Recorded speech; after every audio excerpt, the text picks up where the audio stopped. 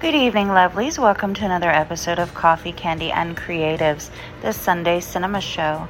CCC is a Be Unique radio featured program. My creatives tonight are Chris Strike and Joella Crichton. They're here to talk about the new documentary, Becoming a Queen. You can catch it in the U.S. pretty much everywhere, and it'll be available to watch in Canada starting July 19th. This episode is brought to you by Be Unique Brevard, the Space Coast premier magazine. This episode is also brought to you by Thorough Clean. Thorough Clean has been serving the Central Florida area for more than 30 years. For all of your carpet, tile, and upholstery cleaning needs, give Thorough Clean a call. In the Central Florida area, 321-729-8198. Now, grab a cup of coffee or your favorite beverage, cuddle up with your host pup, and enjoy the show. Good evening, lovelies. I am here with Chris Strikes and Joella Crichton.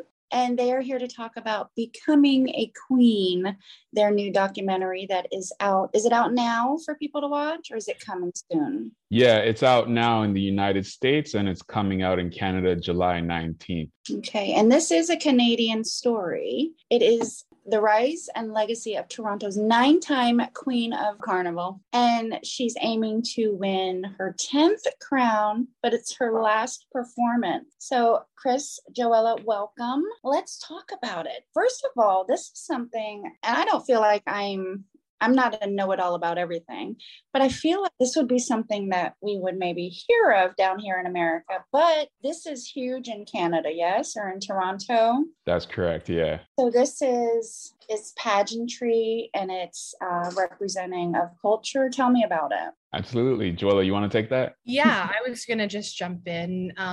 It's definitely part of the Caribbean culture, and there's a large Caribbean community here in Toronto. It's not so much a pageant, but it's mainly a competition about costumes and portrayal of the costume. So what happens at the event is the women go on stage for about 4 minutes, and we all have very large, elaborate costumes on that represent a theme. Mm-hmm. And then we're judged, and we compete against one another to see who has the most original costume, the best performance, the most interesting portrayal of the costume. And that's how it's decided who is the queen for that year. But that seems like just a short amount of time. It is. It's short. For the women in the costumes, it can feel quite long because the costumes are so large and heavy, but it's a lot of work for a very short period of time. Yes. That's what I was thinking. I mean, my God, months, a year, all of that sewing and beading and feathering and all of this stuff that you do to make this beautiful costume for 4 or 5 minutes. Yeah. And one of the other things too, Pup, is that it's just that one costume for that year. You're not allowed to re-wear a costume the following year or wear someone else's costume. It's just for that year, for that 4 minutes. And yes, it is a lot of work, and it's all year long to, design the costume, get the materials, build it. It's hours and hours of work. Right. Hours of work and funds. It's costly, I imagine, all for that one moment. Yeah. And, it depends on how much you want to spend. People spend upwards of $20,000, $30,000 on their costumes. So it's, just to get the title. So it's, it's quite elaborate, and it's a huge part of the culture and a huge part of the costume making for the carnival here in Toronto and throughout all carnivals in the Caribbean. That's insane. That's a little insane. I can see it, and I can grasp the concept of something being so important that you go through that, but it's still mind-blowing to me. Can't repurpose maybe the bodice of this one, and no, can't. It's all new every. I'm sure there are people who try to, find a way to sneak in something from last year, but people who, are diehard carnival goers, they'll say, oh, that was from last year, and that person could get points off. So it's not worth it, to risk just to save a penny or whatever here and there. It's, and it's also part of the art form to come up with something new, because the theme, for example, I'm just throwing this out from my mind, but let's say the theme one year is, birds. and the year before your theme was flowers, it shouldn't really fit. Your theme is different. And so your costume should look different and should be new. And that's what kind of makes it exciting, is every year you're going to see somebody in a new costume, a new design. And that's what keeps people coming back, is the ingenuity and the originality. Right. And the beauty of these costumes. Yeah. On that night, so that night is the kings and queens and the female and male individual, but it's all the big costumes that we make. So they are quite, like you said, mind-blowing and elaborate and interesting to look at. And then obviously seeing the different performers come back year to year and enjoying them, dance and portray their new costume. And I'm sure that people get their favorites. Kind of similar if you're watching RuPaul's Drag Race. You might have your favorite drag queen and they do their runway and you can't wait to see. So you can't wait to see what Joella is going to wear this year. You can't, because she slayed it last year with the flowers, like you said, or whatever it was. I can't wait to see what she's come up with, So that excitement for the audience has to be pretty high too. Yeah, for sure. And definitely, seeing what other people, because I had one for so many years, it was sort of like, who could beat me this year, or whose costume would be better than Joella's. And so that was, kind of what always sort of had me on edge. But, when you arrive at the show as one of the queens and everyone's setting up their costumes, it can be really nerve-wracking to see somebody putting something up that you're like, that looks really good. Like, oh my God. Yeah, actually like, oh my God, they might actually beat me this year.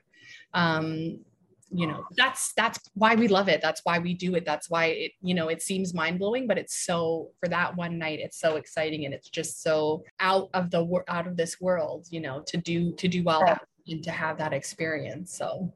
Right. And nobody wants to go into a competition that's going to be just way too easy and an easy win. You're going to be like, well, this was boring. Yeah. And nobody wants to go in to lose. Everybody wants to win. And that's the purpose behind it. It's like, there is real competition. And even though, we all care about each other, it's all a part of our culture. And, there is a sense of love and family, in the whole celebration. It's still a competition, and it's still important for everybody to feel like they can win and to go with that energy. Like, I'm going to get it this year. You can love your fellow participants just as much as you want to, and still want them to fail miserably and for you to win. You're not going to be heartbroken if somebody's headdress, falls apart. You're going to be like, oh, I'm so sorry. Well, yeah, I mean, exactly. Yes. It's, outside of that day, we all know each other and we all see each other, and we see each other every year. So it's like, oh, there's this one or there's this one. But for sure, if, something happened, you'd be like, oh, okay, well, there goes that person out of the competition. And I'm sure they felt like that about me. It's like, oh, well, we hope that, we hope something happens. I hope people don't. I mean, I hope people aren't like that, but it's friendly. Yeah. Nobody wants anybody like hurt or to have a bad experience. But listen, you can play Monopoly with your family, with your sisters, and still just laugh gleefully and evilly when they, land on your property with hotels. It doesn't mean you don't love your family. Yeah. And I mean, like, I'm always confident up to the day. And then I get there and I'm like, oh man, I better get it together before I get on stage. Cause these costumes look really good, but everybody has their own way of how they want to win and their own desires. And I mean, like, up to that moment, I am, working on my costume and really putting the effort towards so that no matter what, I feel like I won. And if I do win, I know that I got it fair and square. Right. So, and that's why there's rules, and that's why, people can be disqualified. And there is a rule book that gets dropped off at the mass camp that everybody can read so that, if what you've done and what you failed to do, and maybe why you lost certain points here or there, and why somebody else could have beat you. So helpful though. Yeah, that's really helpful. So if you don't do as well as you wanted to, as a competitor, well, next year I need to do this, that, and that. That's cool. Yeah. And like, for example, one of the rules that I have always seen, be enacted is you can lose 10 points if you don't come up in order. So at the beginning of the whole festival, there's orders picked out. And so let's say that year I'm supposed to go on stage number 2, but I don't get ready on time and I end up going on number 4. I can lose 10 points from every judge. And Wow. So, yeah. And sometimes people just don't get ready on time. I was going to ask if you were an early queen or a late queen. Like, are you done with your costume like a week ahead of time? You've got everything laid out, or are you there at the last minute going? Okay, we're not because my mom's involved and she's like a perfectionist and like, hell no, you're not going to the show not prepared. But there always is, we work up to the night before the show at least, and I at least get one trial. Like there's queens I know that don't even try their costume on before they go. And I can only imagine what that feels like. It must be very scary to not know how heavy your costume is, but anything can happen during the season. It's like carnival season, for example, you might order some feathers that have to come from overseas and they don't get there till a day or 2 before. And then you're so busy trying to put your feathers on, and that's just the way life is, right? And what can you do? But you can also design your costume so that you're not stuck in those situations and right. Make sure you have your stuff before everybody in the whole city is wanting feathers and wanting the exact material you decided to make your costume out of. So there are things out of our control, but that's part of the competition. It's like getting your stuff done early so that you're prepared, so that you can win. Absolutely. Chris, we haven't forgotten about you, I promise. Hey, no, it's all good. I'm enjoying Joella's charisma and her passion. And, this is exactly why we told the story about her. So it's all good. Absolutely. Well, Joella, what is the age range for the competition? So to compete in Queen, you just have to be over the age of 16.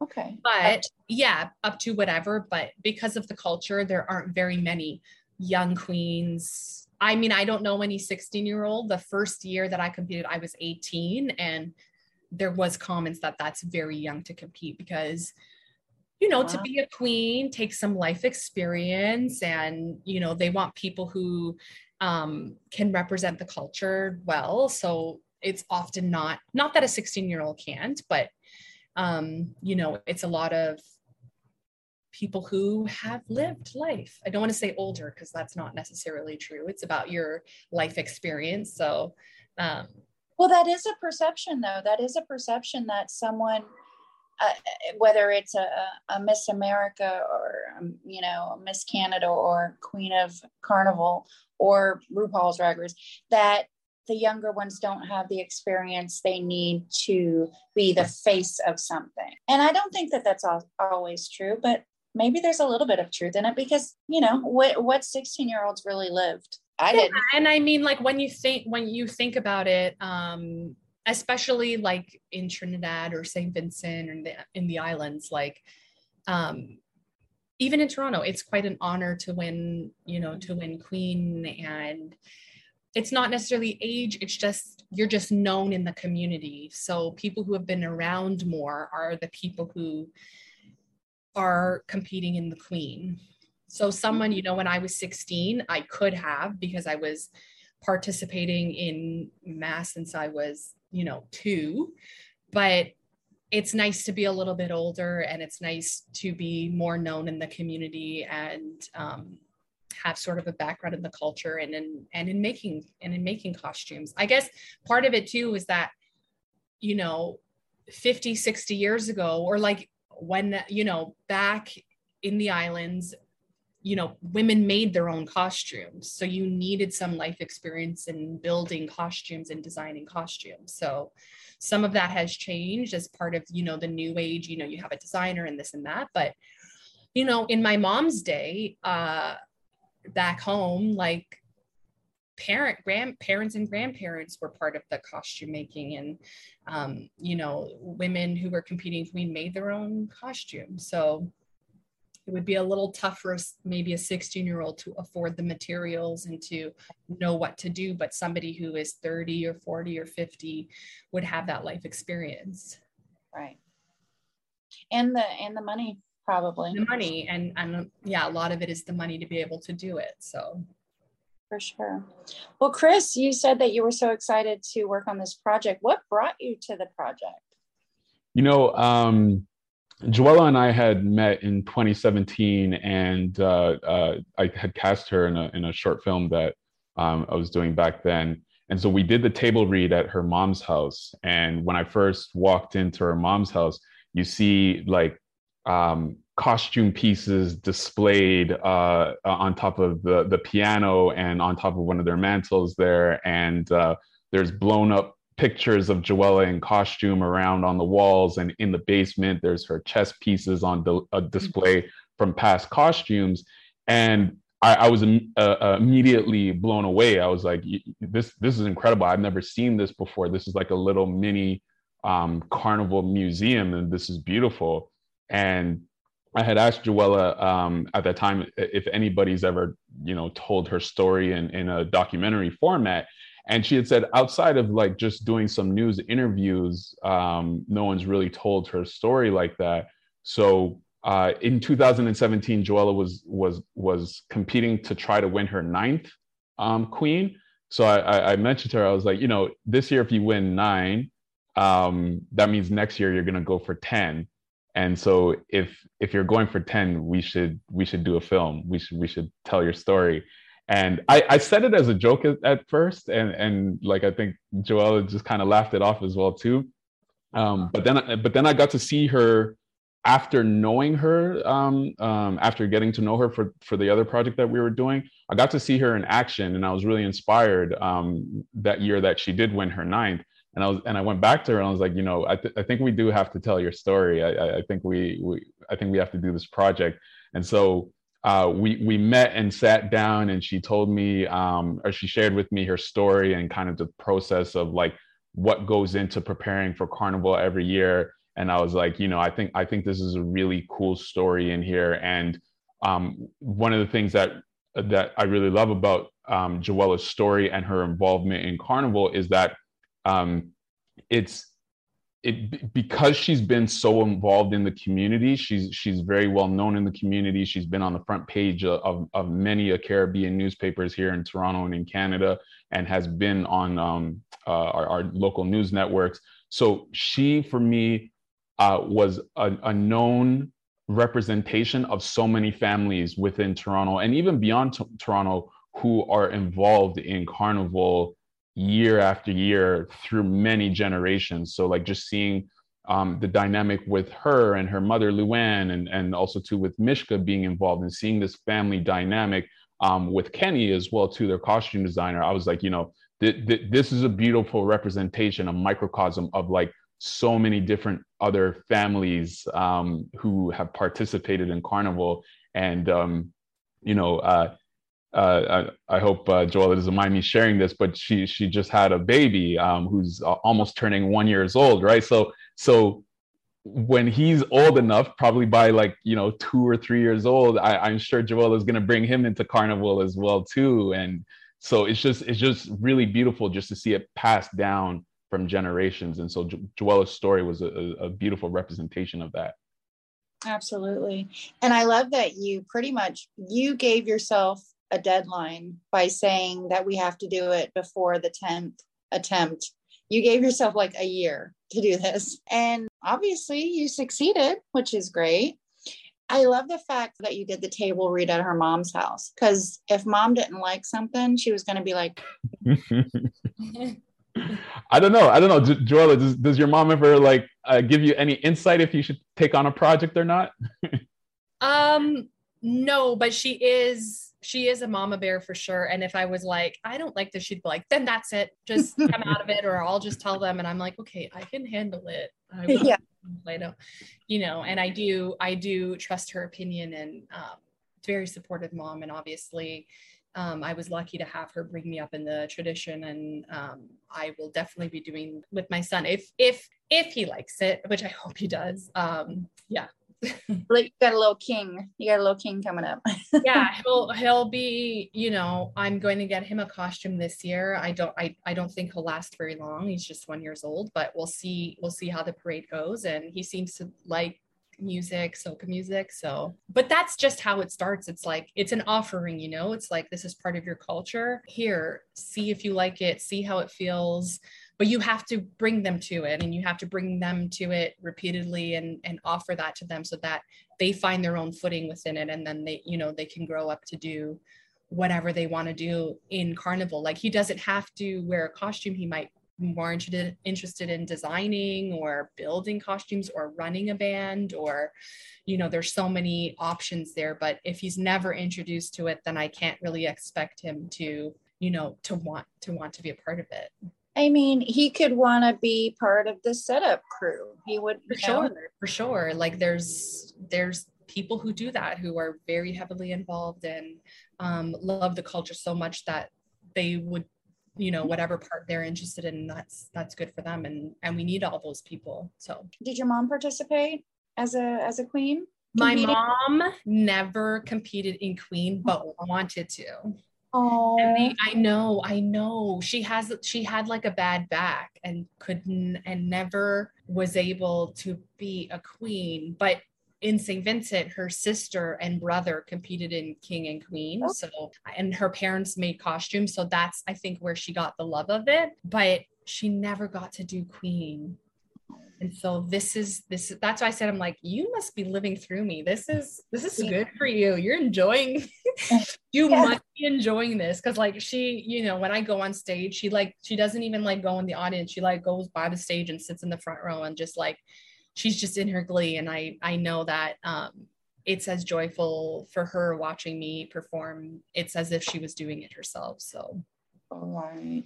Well, I mean, we've all seen like the videos of the dance moms, and I'm not saying your mom's a dance mom, but they're in the front row doing the dance moves too.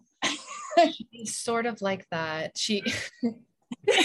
But honestly, you need a parent like that to get somebody this far, because it's such hard work, and it's such like, it's just the work and the community and being so involved. And you need somebody like my mom to get somebody this far. So you're totally right. It's like, she's so committed to it. That's totally part of why I won so much, and why the story's so like interesting, I guess, is just the dynamic between us as a family. Because you always want to have the healthy support of your mom or your dad or your aunt or your grandma or whomever it is that's in it with you, without it being some sort of like momager.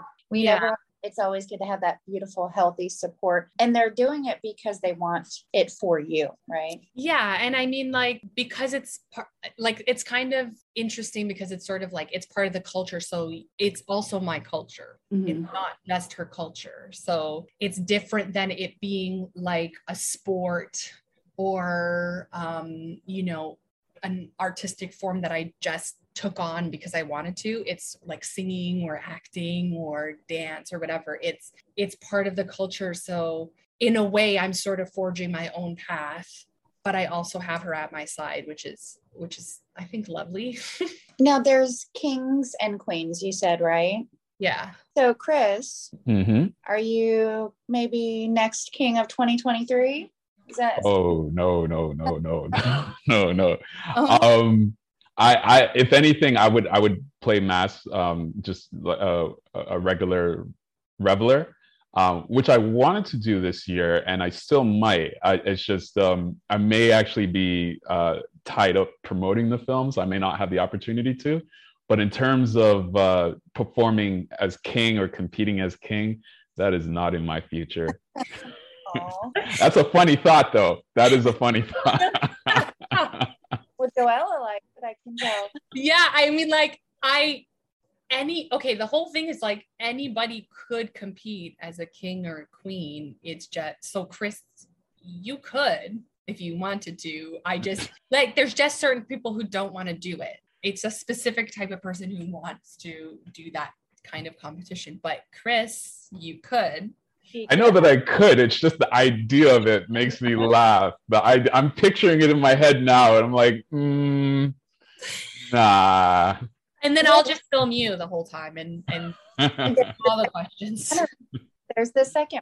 There you go. Yeah, part two. So when is Carnival happening this year? So this year it's happening July 30th is the parade. And on the Thursday before that is going to be the King and Queen. So that's July 28th. And it usually lasts about how long? The King and Queen usually goes all night. So it starts like the festivities starts about like 7, 8 p.m. type of thing. And it usually goes to like after midnight is usually when the winners get announced, sometime between midnight and 1 a.m. And then the parade on Saturday is basically all day. Start from like people get down to the lakeshore at like 9, 10 a.m., hit the road by 10, 11 a.m. and we're there till about 6, 7 p.m. Sometimes some people are even there to 8 p.m. So it's definitely all day. It's a long day. Sure. And Joella, you said that in the competition you've got that costume on. Well, that you're on stage for just like 4 or 5 minutes. But now, do you have to keep your costume on from 8 p.m.-ish to midnight-ish? Or do you get to change? No, you change out. You just put it on when it's your time to compete. And then for the day, so because the winners are announced that night, you already know if you're the king or the queen of the whole parade for the actual parade day. Okay. So on the day, you do go on stage as well with the rest of your band. But your competition's already done. You're just competing with your band, and you don't have to wear your costume the whole day of the parade. That would kill me. I'd be sweating buckets because it's so hot at this time of the year, right? Like I'd be sweating buckets. It wouldn't work. And I would just, I don't know, I would melt probably. But yeah, it's sort of like the night of the show. That 4 minutes is your time to shine. Okay. And then you're like, where's my jeans? Where's my sundress? I gotta. Yeah. Like people get ready, they go on, and then they come out of it. They're heavy. Like it's not, and it's not something you can just wear easily. It takes a lot of setup, and right. It takes a lot of manpower. It can't be set up just by me. You need a bunch of people to help you set up the costume. I mean, the thing is huge. It's like 20 feet high, 40 feet wide. It's like a massive thing, right? So you need the manpower. And then once you're off stage, we sort of break it all down. It goes in the truck, and then the next time you put it on is the day of the parade, and then that's it. That's it for that year. And then it's in mom's basement. Or it's in the garbage, sadly. Oh gosh. I know. But there's just, there's not a lot of storage space, and most people don't reuse them. So, if there's something special about one, you might keep it and say, okay, maybe sometime we'll see this costume again. But normally most people, garbage it. Oh. Yeah. Okay. We're gonna speak directly to Toronto. That we need to have a carnival museum. We need to have these beautiful costumes. People would come. I'm telling you, fashion students, art students, and put it on the kids' field trip schedule, because it's just, to a smaller extent, the people that get married and spend $20,000, $10,000 on a wedding dress and never do anything else with it again. And eventually, like you said, they either they send it to the thrift shop, or maybe they send it to some charity that makes baby dresses out of it. It's like we pay so much and we put so much thought into these things, especially something that's so cultural. We need just a little museum, Toronto, just a little one. It doesn't have to be like the MoMA. You know what? You're not even so many people bring that up, and people have tried, and it just wasn't, I don't know, it just didn't get sustained. But because we do, see it as an art form within the culture, that's a great idea, and we would love that. I don't know if everybody views it that way, so it's a little harder to get the support to do that. But there's so many, even in just my years, there's so many beautiful costumes that I've seen that they're just gone. Like nobody knows where they are. It's very momentary, which kind of, I think that's part of the the exciting part about it is just like, it's not saved. It's just, you just see it, and then it's just gone. Like it's yeah. Yeah, Well, and there have been some conversations from the FMC, because we've been talking to the FMC throughout the year, just with promoting the film as part of the carnival buildup, and so there are conversations about implementing something like that going forward, maybe probably sometime next year.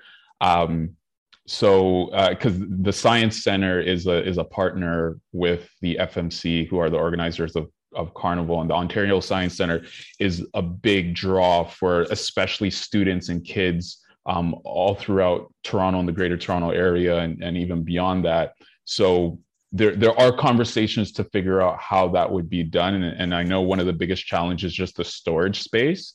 Is just finding the storage space to house these costumes, because they're so big.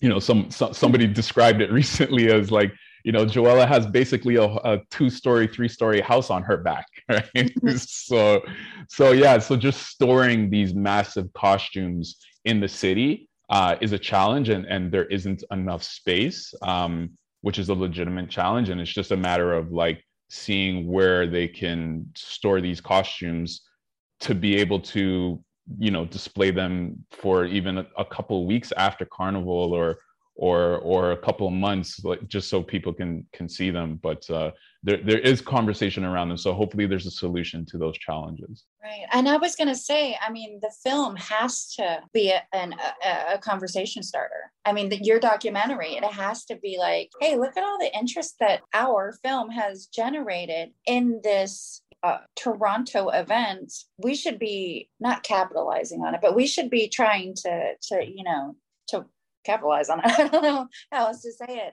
We should be trying to generate a lot of interest with it. So that's awesome that they're at least talking about it. Yeah, absolutely. And that is one of the things that I wanted the film to do, is to really play its role in helping the development and the moving forward of Carnival, and bringing events like these, events where people can come and see the costumes afterwards. Like, even if we can do a photo shoot of everybody in costume, and so if we can't maintain the physical costumes, we can blow up the photos similarly to how Joella's mother did, and just have them displayed, just nicely framed, nicely lit.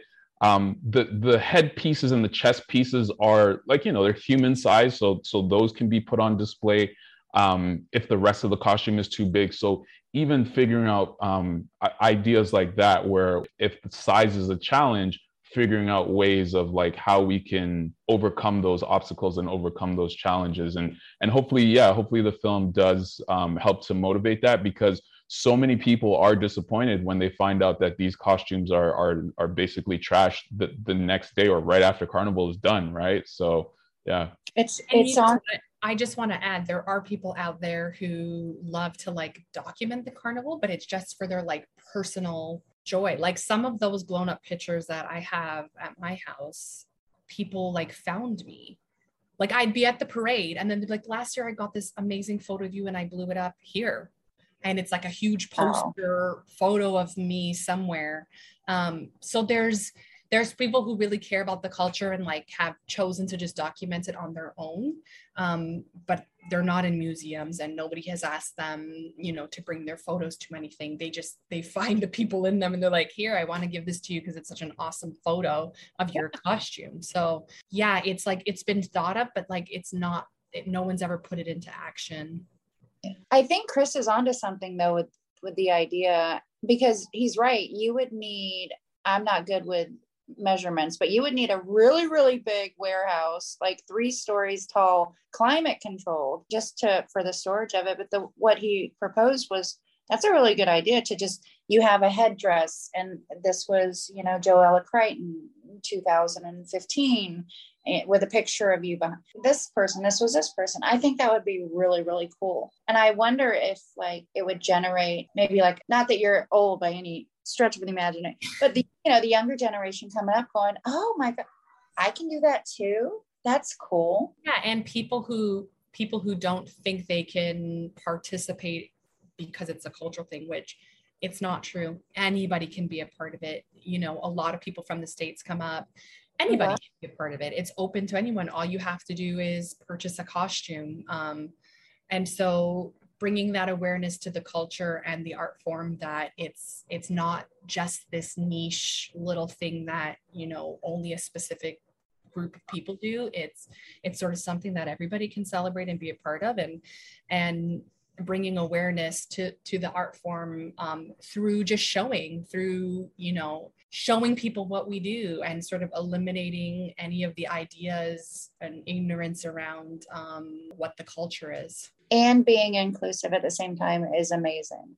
Yeah, I mean, that's one of the things that make the Toronto Carnival really unique to me, is that it still is a multicultural festival, because there's so many different groups of people here in Toronto, and they're all welcome to participate. The only thing that personally I feel that stops people is just they don't know that they're allowed to. And I've had people, Chris has had people since he's been so involved in the carnival, like come up and say, like, can I come, or can I buy people message me on like friends I have, you know, throughout my life will go and like, where do I buy a costume? I'm like, oh, here's all the places you can go, and you know, you're more than welcome to be a part of it and to participate. And so being in Toronto, when you're at the parade, you see a whole bunch of different people from all over the world participating. And I think that's so cool.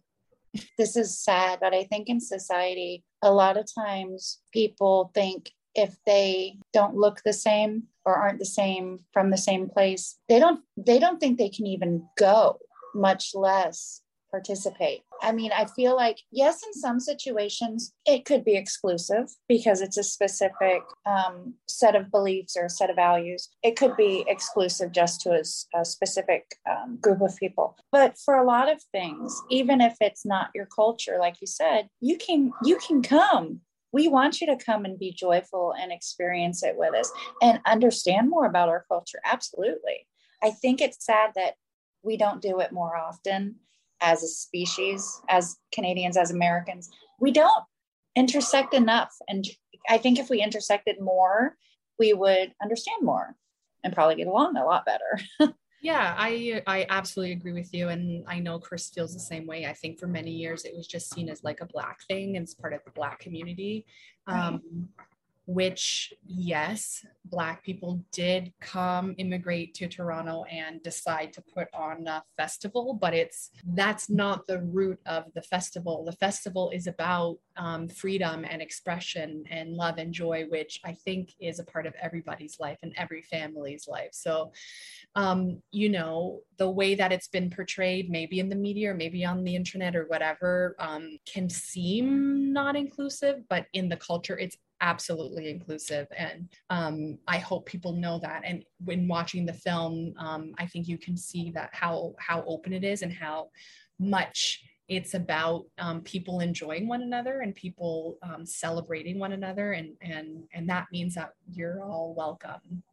Absolutely. Yeah, I agree with you. It's really, you know, it's really tough living in a multicultural city and being around people who don't feel they can be a part of other people's thing. I mean, the thing is called Toronto Caribbean Carnival. So Toronto to me means you are welcome. You can come here. The same way we, you know, love to have people from all over the world share their food or share their ideas. It's the same exact thing with the carnival. Right. I mean, you're not going to keep me away from a Greek festival, and I'm not Greek. Yeah, and I mean, that's how it is here. Chris knows, like, there's festivals, you know, there was a Filipino festival up the road the other day, and I took my son, and there was people of all races there. And good that too. So yeah, good food and you know, beautiful costumes and people doing beautiful performances. Like, sure, I might not speak the language, but I absolutely felt welcome. And I hope that people feel that, especially when it comes to the Black culture. And you know, that's my hope for this movie, is that when people do watch it, that they know the truth about who we are. and from our mouths and our perspective, and that they know that the festival is for everybody who lives here and everybody who wants to come and join in. Right. I mean, can you imagine some little kid in the back seat of his parents' car or her parents' car and looking out the window and in the distance, kind of seeing this, like, well, you said 20 foot tall, 40 foot, you know, and going, what is that? And never knowing. They grow up the rest of their life never knowing, because, you know, the parent didn't know that they were invited. You know what? There are actually a lot of people in the city who are like that, who grew up in Toronto or who have spent lived in Toronto for an extensive amount of time, that they're always like, or that they're like, you know, we've always seen it like either on TV or maybe on social media, but we've just never gone down, right? And you go? Yeah, exactly. And it's like there's this like curiosity and this fascination about it. And it's like, you know, it's like come down, come experience it. Like, you know, you are welcome. And even if you can't do the whole weekend, Carnival is not only just the parade. There's so many events leading up to it. Like there's a Pan Alive on the Friday. You know, there's Emancipation Day on August 1st. So there's so many peripheral events around Carnival that like you can come and be introduced to the culture if it's your first time, and even if you don't want to be on the parade route, even just coming to King and Queen, where it's night, it's a little cooler, so you're not out in the hot sun. You can sit, you could chill, enjoy the costumes, enjoy the music, the food, all these types of things. But yeah, I'm really surprised that, like, you know, how many people say like, yeah, we always saw it, but didn't really know too much about it, or never thought to go down. Mm-hmm. And now they'll go every year, probably. I hope so, because growing up for me, and even though I've never played mass, but growing up for me and my friends, Carnival was the biggest thing every summer. Mm-hmm. Every summer, like I remember back in the day, we would buy our outfits like months in advance, and we would say, yo, we're wearing these shoes, we're wearing these Jordans on the Friday, we're wearing the Iversons on the Saturday, like we're wearing this outfit on Friday, we're wearing this outfit Saturday, this outfit Sunday. So that for us was like the biggest event. And it's like, this is the daytime outfit, this is the nighttime outfit. So, you know, because like, you know, I grew up with so much importance to it, even though I never build masks or wore costumes or made costumes. I was always just like kind of like, you know, just a reveler from the outside type of thing. It was still the biggest thing for me every summer, and my group of friends that we grew up with as well too. And you know, we went most years. There might have been 1 or 2 years that we missed just because of like prior engagements or whatever. But as much as we could, we would go there. Even if we couldn't go there for too long, we would just run down, go there for an hour, and then go on, deal with our business somewhere else, you know? Right, because you don't want to be the one saying, oh, no, I wasn't there. No, I was there. Exactly. So, Joella, real quick, I wanted to ask you, I know Chris said that in 2017, that was your 9th showing, your 9th time participating. Did you, when you were 18 and you got into this, did you tell yourself, I'm only going to do this for 10 years and that's it? Or did you just come to a point where you were like, I think this is enough? Yeah, when I was 18, I never thought that I would ever win the Queen. I was just competing because, you know, I just wanted to try. I didn't think that would ever happen. I didn't win when I was 18. I won my first time when I was 21. Okay. So it did take a couple years, but after I won the first time, you know, I kind of got that bug to say, let's keep going, let's try. You know, there had been only one other person that won 3 times in a row. So that would be really challenging to do that, you know, and I just thought, why don't we just go for it? But as the wins went on, I guess, you know, other things came into play. You know, it's very competitive thing to do, but I started to feel like it was more about the winning and less about having, you know, an experience and having fun and sharing. And I just sort of felt, guess more challenged by having to be on top. It's always harder to be the person on top. And I didn't feel like people were very excited all the time that I was the person on top. And so that sort of didn't make me feel as happy as I once was, you know, playing the Queen. So after 7 wins, I had said to myself, I'm good. And then, someone at our mass camp, where we make the costumes, called a mass camp, was sort of like, why don't you just go for 10? And that's kind of how I said, okay, that's my goal. And after 10, I'm out of here. So that's sort of how that happened. But it's, I think there's a lot of people who do, they play Queen once or twice and then they take a break and then they come back. There isn't someone who really just goes all of those years in a row and does it. And so, it was a unique experience for me, and it's probably a unique experience for any Queen that existed ever in Toronto. So, and that's my story. And I think that kind of makes it a little more unique and a little more special. But after 10, I was like, I'm good. Yeah, that's enough. I'm good. And there's other people I want to give the opportunity to. We seem to have like a really good team, which was, I'm so grateful and blessed to have experience. But I do want to give an opportunity to see other people up there and like to see what else would happen if I wasn't there. And that's kind of cool too. Right. That is so admirable to see someone who is winning consistently, to see them saying, it's enough. I'm stepping back. I mean, I don't necessarily think that about myself, but I just sort of thought like, hey, this is good. Like this has been more than enough. And and so I have other things that I would like to do within the community, and I need to sort of find another path to be able to do that. And quitting kind of allowed that for me. Right. One of those things was starting a family, and yeah, and I don't think I would I can't do the Queen pregnant, so no, you got to give one to have the other. But yeah, those over the next couple of years, I'd like to be making costumes for my son, and that will be a focus, and that's probably where the money will go. But not doing Queen also, yes, it's like exciting to be like, what's going to happen next? I mean, just thinking about the fact that like the last time you competed, and you notice how we're not saying what happened the 10th time because we want people to watch the film.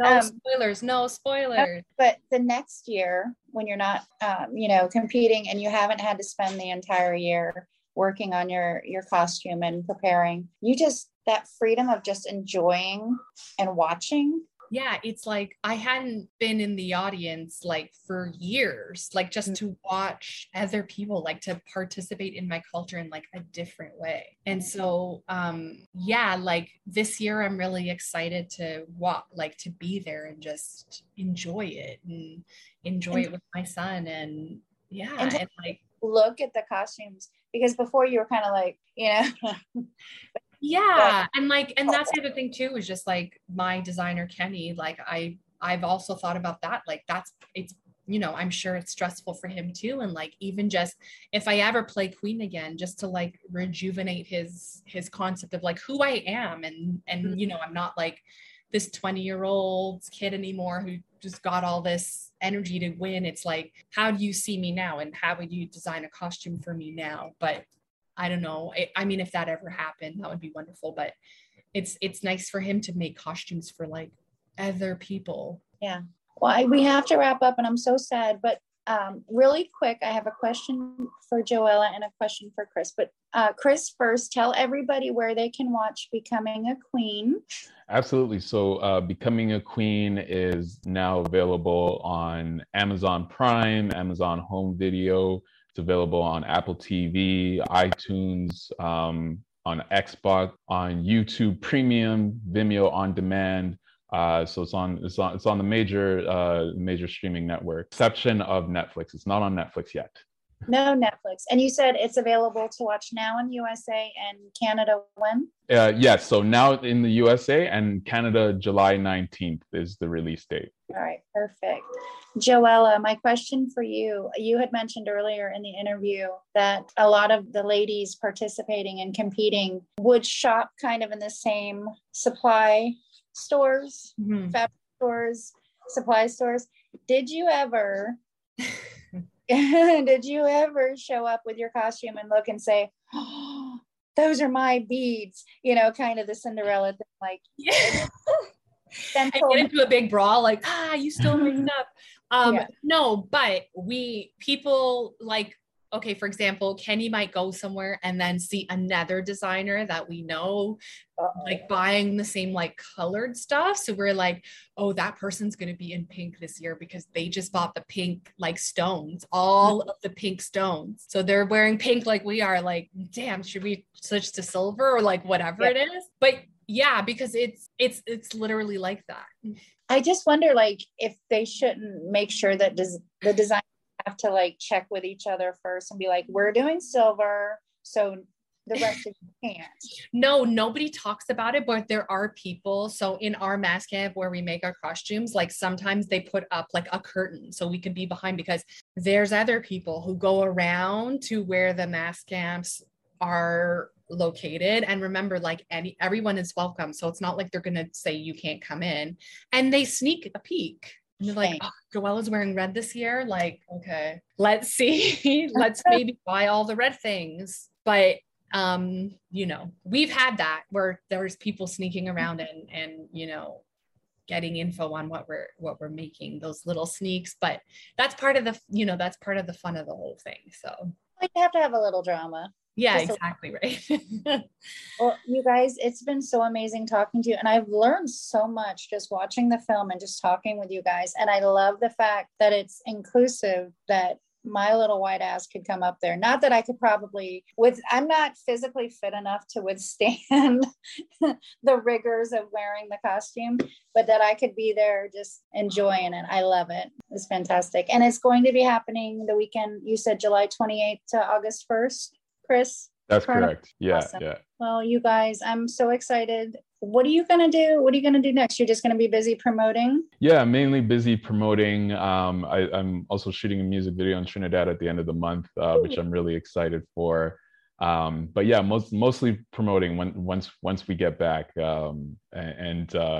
There are a number of things that are lined up for us, which I'm really excited for, because we get to promote it with the buildup of our hometown festival of Toronto Carnival. So I'm really excited for that and really excited for the release of it. I think that's just gonna build it exponentially for you guys. Just the word. I hope so. Fingers crossed. Fingers crossed. And I'll be talking about it. And Miss Joella, it's been amazing talking to you. And I have nothing but admiration for your accomplishments. Whether it was 9 or 10, people will have to watch the film and find out. Thank you so much. And thanks for the chat today. It's been really nice chatting with you. Thank you. Yeah, absolutely. Thank you for having us. Oh my gosh. It was my pleasure. Thank you so much for coming. Have a great. Okay. Take care. Thank you. Bye. Bye. Thank you guys so much for listening. I hope you enjoyed this creative conversation. Be sure to follow me on social media. I am Pup Duffy basically everywhere. You can follow the show on Facebook. It's Coffee, Candy, and Creatives. Head over to beunique.org. Like, follow, and support my beautiful humans over there. Be sure to check out my sponsor. And for your own sponsorship or interview opportunities, please email me at pup4ccc@gmail.com. If you like the music you're hearing, head on over to raleighkeegan.com and do yourself a favor and buy this album. You can download it or you can have a physical CD. You can also keep up to date on tour dates and future releases. As always, take care of each other, love each other, watch each other's back, and I'll see you next time.